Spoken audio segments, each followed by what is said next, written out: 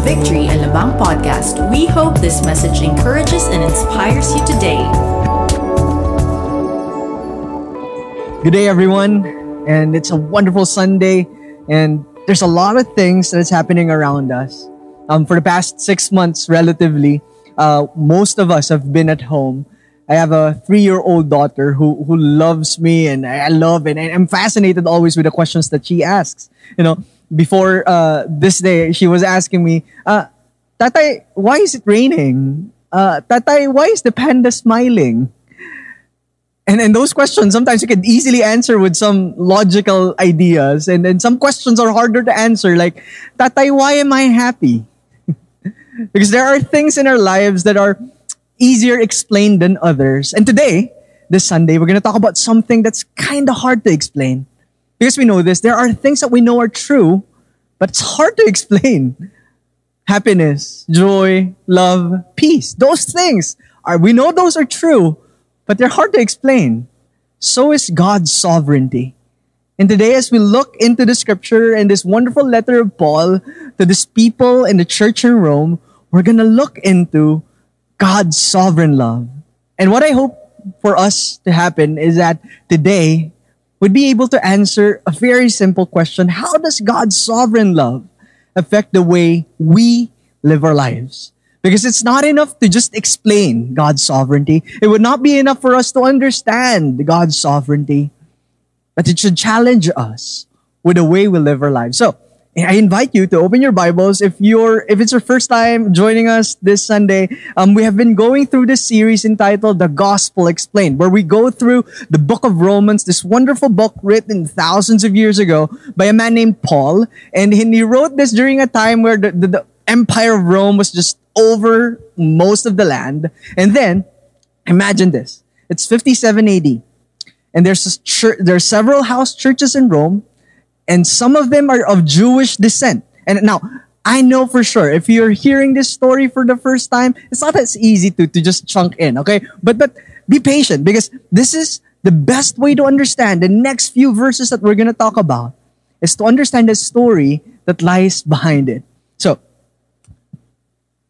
couple of house churches in a city called Rome, and then some of them are Jewish people. Meaning they started following Jesus. They grew up in this wonderful tradition of Judaism, where they believed that they're the chosen people of God. But suddenly Christ came and they started following this Jesus, and he radically changes their lives. And there's another group of people, those who did not grow up in Judaism, and they started joining them. These Gentiles, as the Bible calls them, are people who did not do the things that they used to do, but then they're saying, we're now the same as you. So you can imagine how it works in that church. Within those several house churches, there have been divisions and differences in opinions, especially when the Jewish people were thrown out of Rome, and when they came back, the church was kind of different. So Paul was writing to these people. And one of the problems with reading letters this way, because we're going to talk about 3 chapters today, one of the problems is that we're reading just a part of the letter. So it's important to understand the big picture of it. So Paul is writing a letter to a people that is divided along the ethnic line. And they're arguing about who's better. The Israelites are arguing, we're Jews. Of course, we're the ones. We're the people called by God. And the Gentiles, they have this sort of arrogance, saying, well, the reason why we're in this church is because you guys didn't do your part. We're grafted in because you were broken away. So Paul was writing not a theological book primarily, but a book that comes into the picture to unite the church and remind them who they truly are in Christ. So today, we're going to read chapter 9 to chapter 11. We're going to talk about that. And we're going to reflect on what does God's sovereignty mean, and how does that shape the way we live our lives. So I invite you to the last verses in chapter 11, Paul's conclusion in this section. We'll read it and imagine how Paul responds after he explains the sovereign love of God.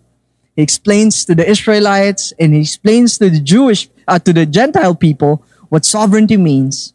And then he concludes chapter 11, verses 33 to 36, Oh, the depth of the riches and the wisdom and knowledge of God. How unsearchable are his judgments and how inscrutable his ways. For who has known the mind of the Lord? Or who has been his counselor? Or who has given a gift to him that he might be repaid?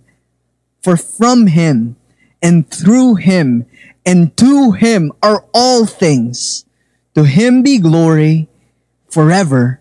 Amen. Let us pray. God, we thank you for this time that we could gather this Sunday. And as we just enjoy this time and in these 3 wonderful chapters of Paul's work, I pray that it would not just inform us of God's glorious sovereignty, but it would move us towards loving you and loving one another and having a life that's extraordinarily shaped by your grace.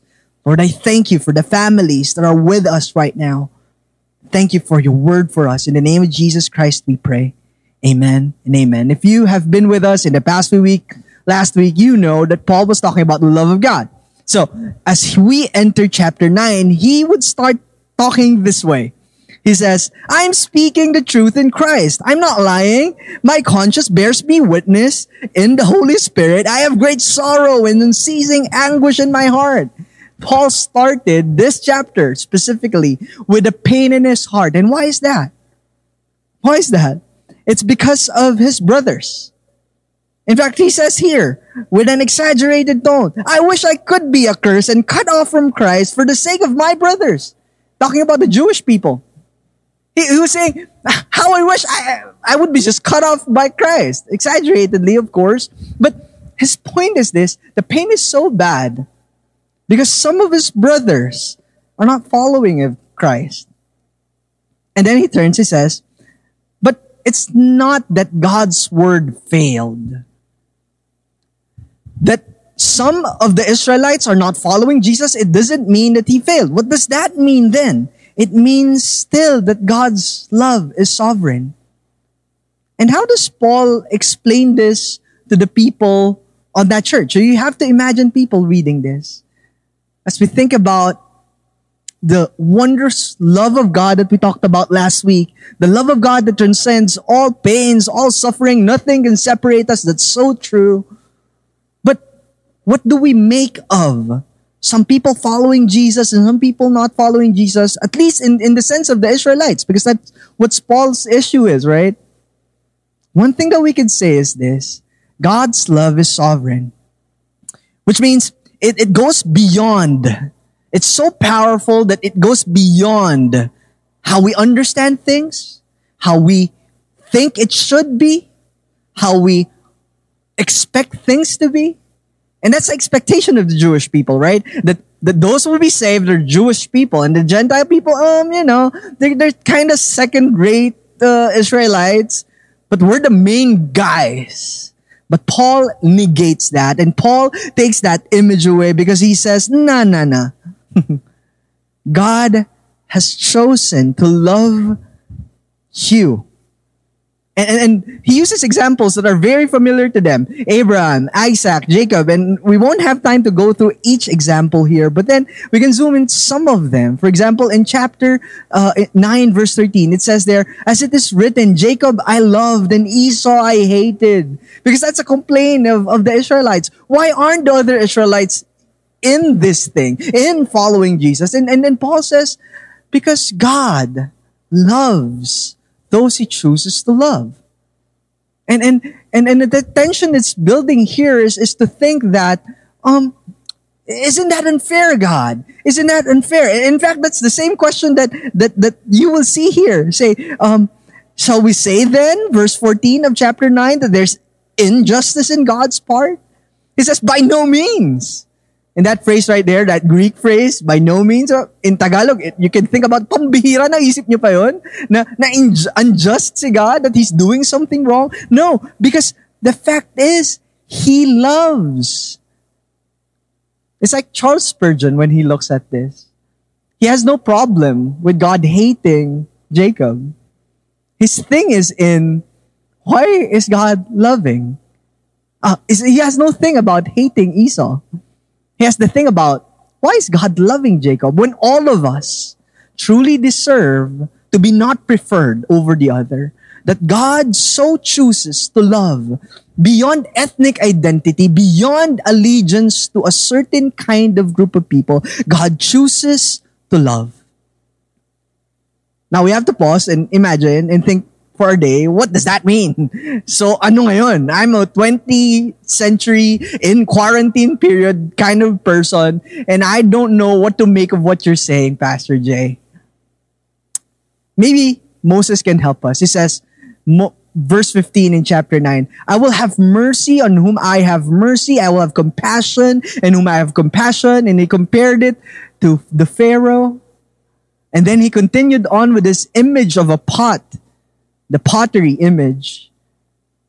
And there he says, should the pot now question the pot maker? Because it was designed for something and not the other.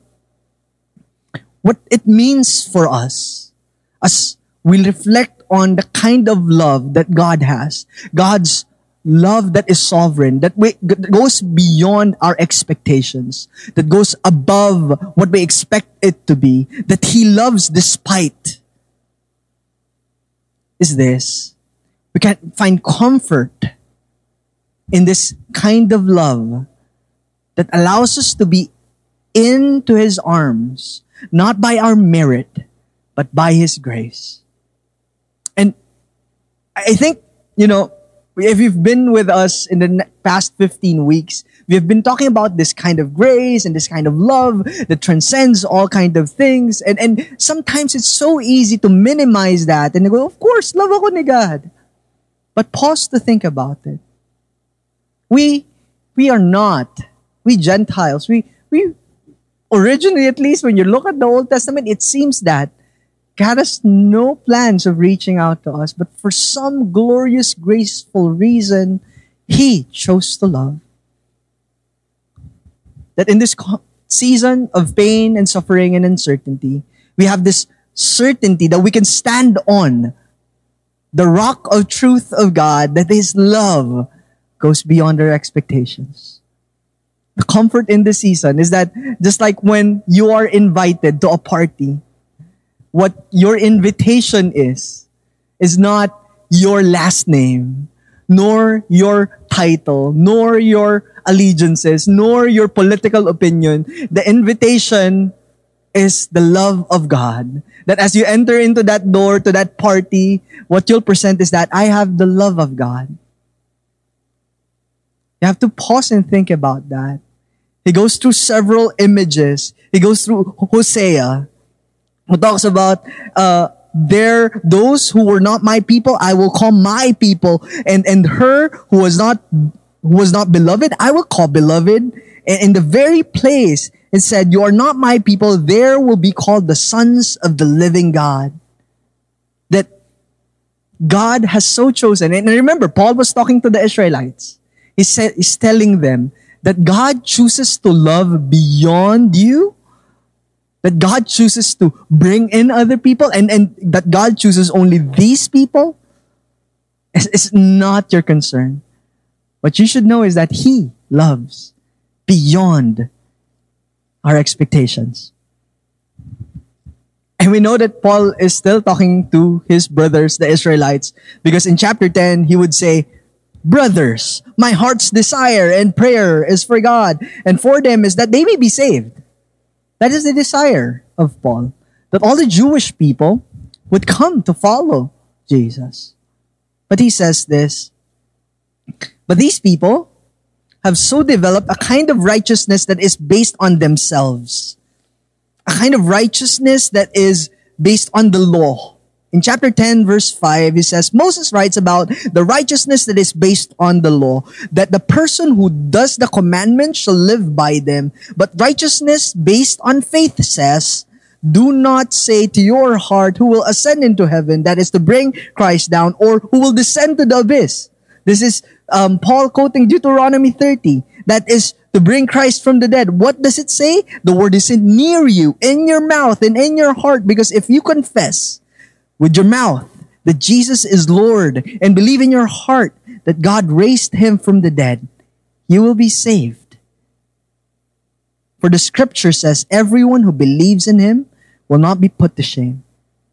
Paul was taking this grand reality into the forefront and saying, you are not saved because of your lineage. You are not saved because of your merit. You're saved because of the love of God and because of faith. And the tragedy of our modern day religion is to think that if only I attend enough services, if only I pray enough prayers, if only I give enough things, if I only be good enough, then maybe, just maybe, I could get into that good side of God and maybe He will not punish me. But Paul runs through that argument and says, no, it is not through your merit that you're loved. You're loved because God loves. And you by faith enter into His love. I used to teach, and one of the things that we have in our school in the past was if you do a good behavior, pass your assignments right, do a right, you have the perfect score in a test, we would give you a pink slip. Okay, it's a small piece of paper where we commend your behavior, and then we say, oh, you have 100 in your test, and you can bring it home, show it to your mom, you can brag. At the end of the year, I have this much pink slips. But then if you have done wrong things, say be late or have said something wrong in class or whatever, you'd be given a blue slip, which would have, a sort of demerit. And then you'd have to show it to your parents, and the parents would have to sign. And then there's an amount of blue slips that you could only accumulate until you be suspended or something, And that kind of a system helps them, I hope, study well. But then think about it. If our salvation was about pink slips and blue slips, if God's love was about how much I put into the table, how much I read my Bible, if God's love were about how much I love other people, I don't think we'd have enough pink slips to get in the good side of God. That is why Paul's response is so appropriate to say, oh, the depths and the riches of the wisdom and the knowledge of God. How wonderful this love is. Because I'm not entering into it because of my abilities, but because of the love of God to me. In a world where we're measured by our abilities and strengths, with our merits, God says, no, you're loved because you're loved, even in your worst day. And maybe you're that person, you're listening to this, you're a mom who's trying to figure out how to deal with this quarantine period at home, and you're struggling. God loves you.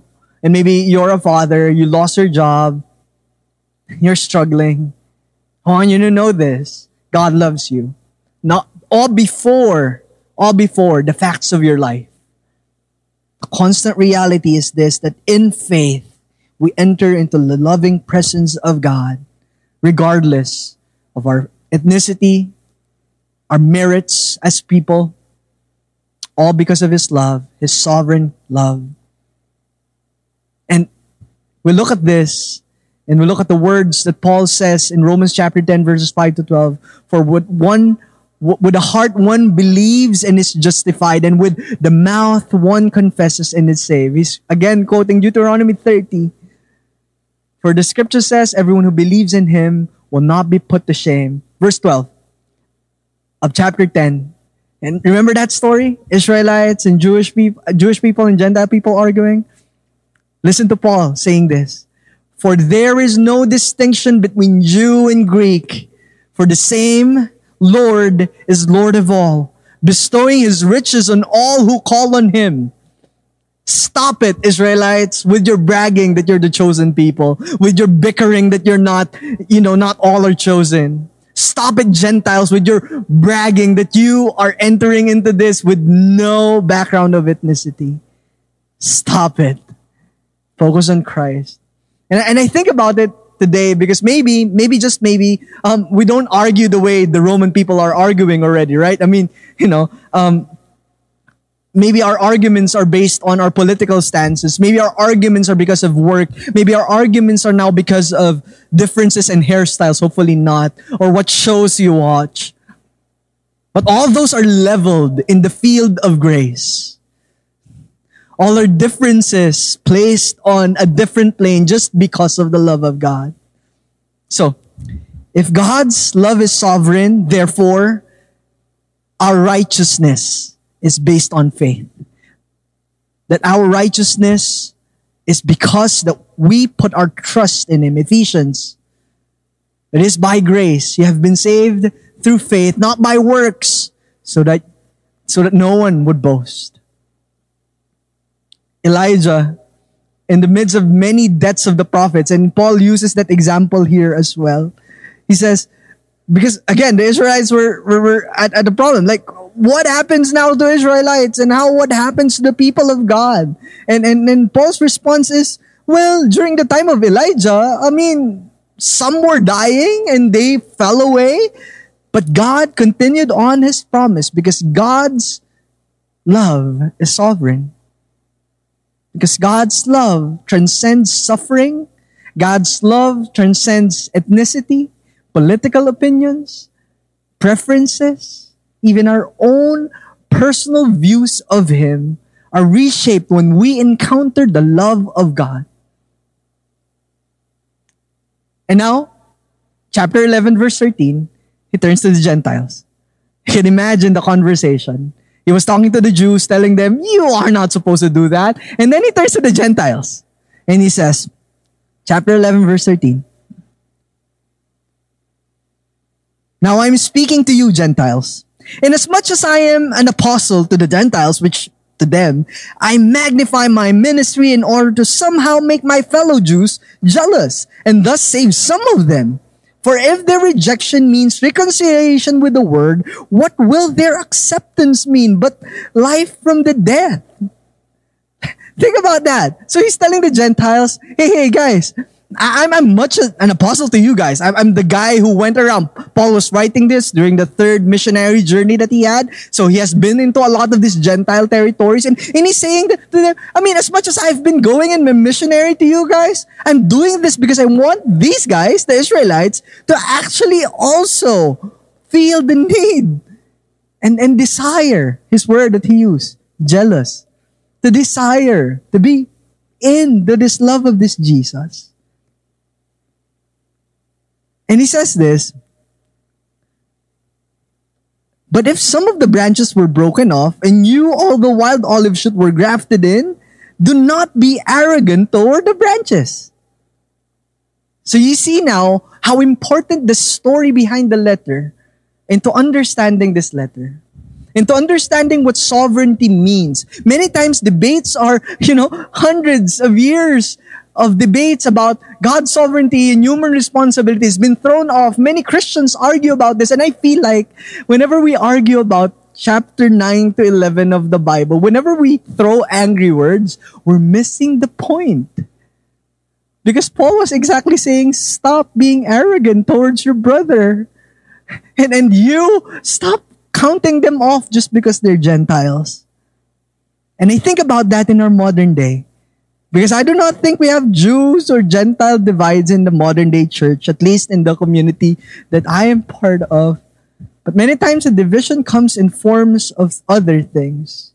That's why if God's love is sovereign and it transcends our opinions, our preferences, it transcends our ethnic affiliations, and if it is only by faith that righteousness is attained, then it should bring us to a point of humility and worship. And thus I go back to that question. How does God's sovereignty shape the way we live our lives? If God's love is sovereign and that therefore we're righteous based on faith and our allegiance to Jesus by putting our faith in Him, it means having a deep sense that I am loved beyond anybody else can love me. Above and beyond how much my friends could love me, above and beyond how much my wife could love me, above and beyond how much my child could love me. I am loved. And therefore, I feel the sense of humility, and therefore, I feel the sense of worship. And only then, only when we fully, truly realize the depth of this love, can we go to verse 33 of chapter 11 and say, oh, the depth of the riches and the wisdom and the knowledge of God. How unsearchable are His judgment. How inscrutable are His ways. For who has known the mind of the Lord, or who has been His counselor? He's quoting Isaiah and Job. Who has given a gift to Him that He might be repaid? And I want to zoom into the last words of this chapter. He says, for from Him and through Him and to Him are all things. To Him be glory forever. That in all these things, in that He saved the Israelites, that He saved Gentiles, that He saved you and me, that all these things well up to the truth that it is for the glory of God. It is for the joy of our souls in the glory of God. There's much to say about sovereignty of God's love. Like many things in this life, it's one of those things that we can talk on and on and not fully grasp, yet we can try. And Paul attempts to do that by bringing in images and stories that are very familiar to the Bible people. And today as we reflect on this, my prayer is that we don't just look at God's sovereignty and say, okay, God, your love is sovereign, therefore, I'll just do whatever I want. The two polar opposites that are wrong when it comes to God's sovereignty and man's responsibility is this. There are those who, by leaning in God's sovereignty, just slide towards a path of fatalism. Fatalism says, mahal naman pala ako ni Lord eh. Kahit ano, okay lang. Which is totally wrong because the Bible shows us that we have responsibility over the love of God that is given into our lives. And at the same other side of the coin, there are those people who lean towards human responsibility too much, that they go to this form of determinism that says, if I don't do this, baka hindi ako mahal ni Lord. If I don't do the right things, if I don't do these things, I might not be blessed. And those two polar opposites are just too wrong. And somewhere in between is the mystery of God's glorious sovereignty and man's responsibility. And how they interact, honestly, I don't know. But what I know is this: God's love is sovereign, and I am called to live out my faith because of the love and the grace of God that flows into my life. That's why, after 3 chapters, chapter 9, 10, 11, he goes to chapter 12 and says, I appeal to you, brothers, by the mercies of God, present your bodies as a living sacrifice, holy, acceptable to God, which is our spiritual or true act of worship. If the love of God causes us to not want to live this way, then we have not understood the love of God. What does it mean to live under the sovereign love of God? It reminds me of a story of my friends who lives in the US. In 2017 of December, we were chatting and the guy messaged me and said, you know what? We're pregnant. And we're so happy. And we were celebrating with them. We were praying with them. Some months after, he said, we lost the baby, bro. My heart, literally, I felt it like, man, that's just so heartbreaking. Prayed for them, counseled them, journeyed with them. Some months after, towards the end of that year, 2018, he told me they had lost three children already at that point. 3 miscarriages in 1 year. And I cannot imagine the pain because 1 is heartbreaking. 3, I don't know how to explain. 2019, another miscarriage. And in the midst of all of those things, I always hear him say, but we believe God is sovereign. Now, And I know the theology of sovereignty. I know all the Bible verses here, at least, that to talk about it. But I am not sure if I can face the road holding on to that sovereignty through the pains of this life. And my prayer is this, for you and me, that as we go through this life, that we don't just know God's love and God's sovereignty. It's through the toughest times of our life. Maybe this time is that time for you.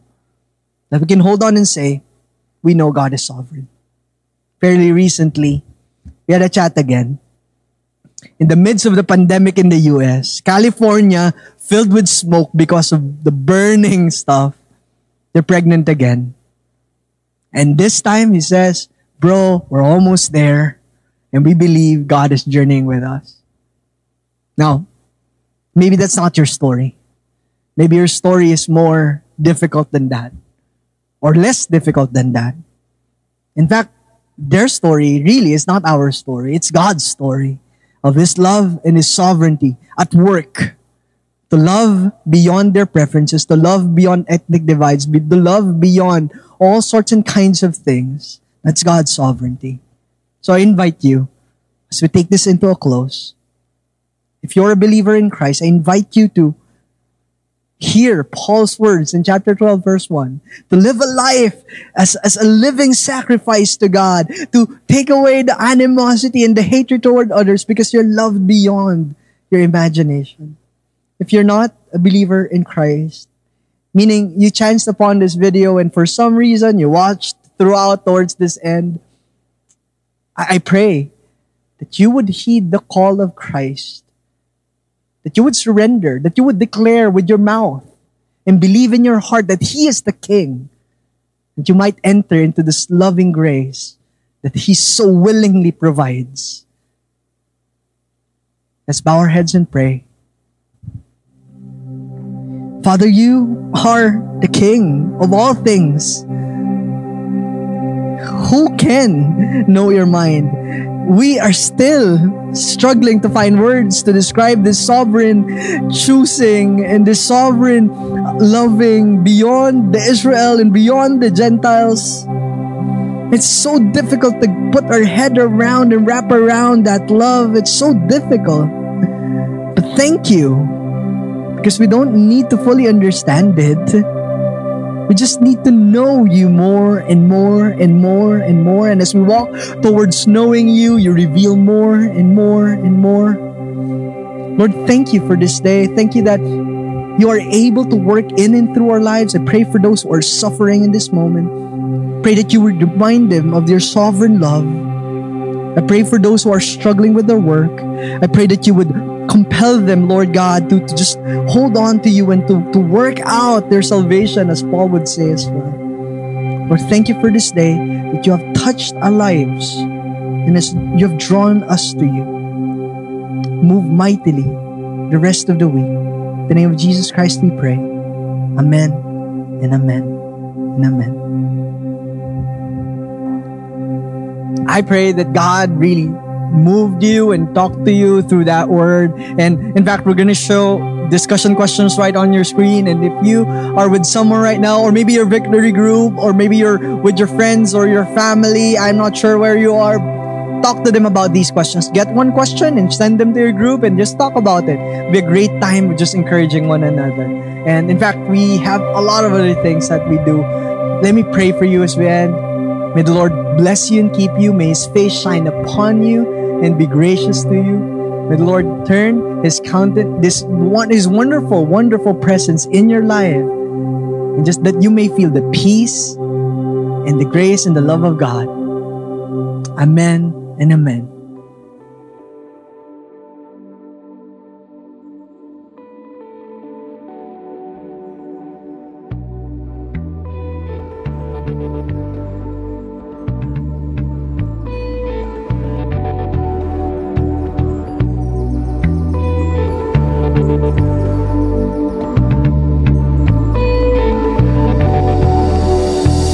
Thanks for listening. Make sure to subscribe and follow us on Facebook, Twitter, and Instagram. Feel free to share this message with your friends too. For more information about our church, visit our website at www.victoryalamang.church.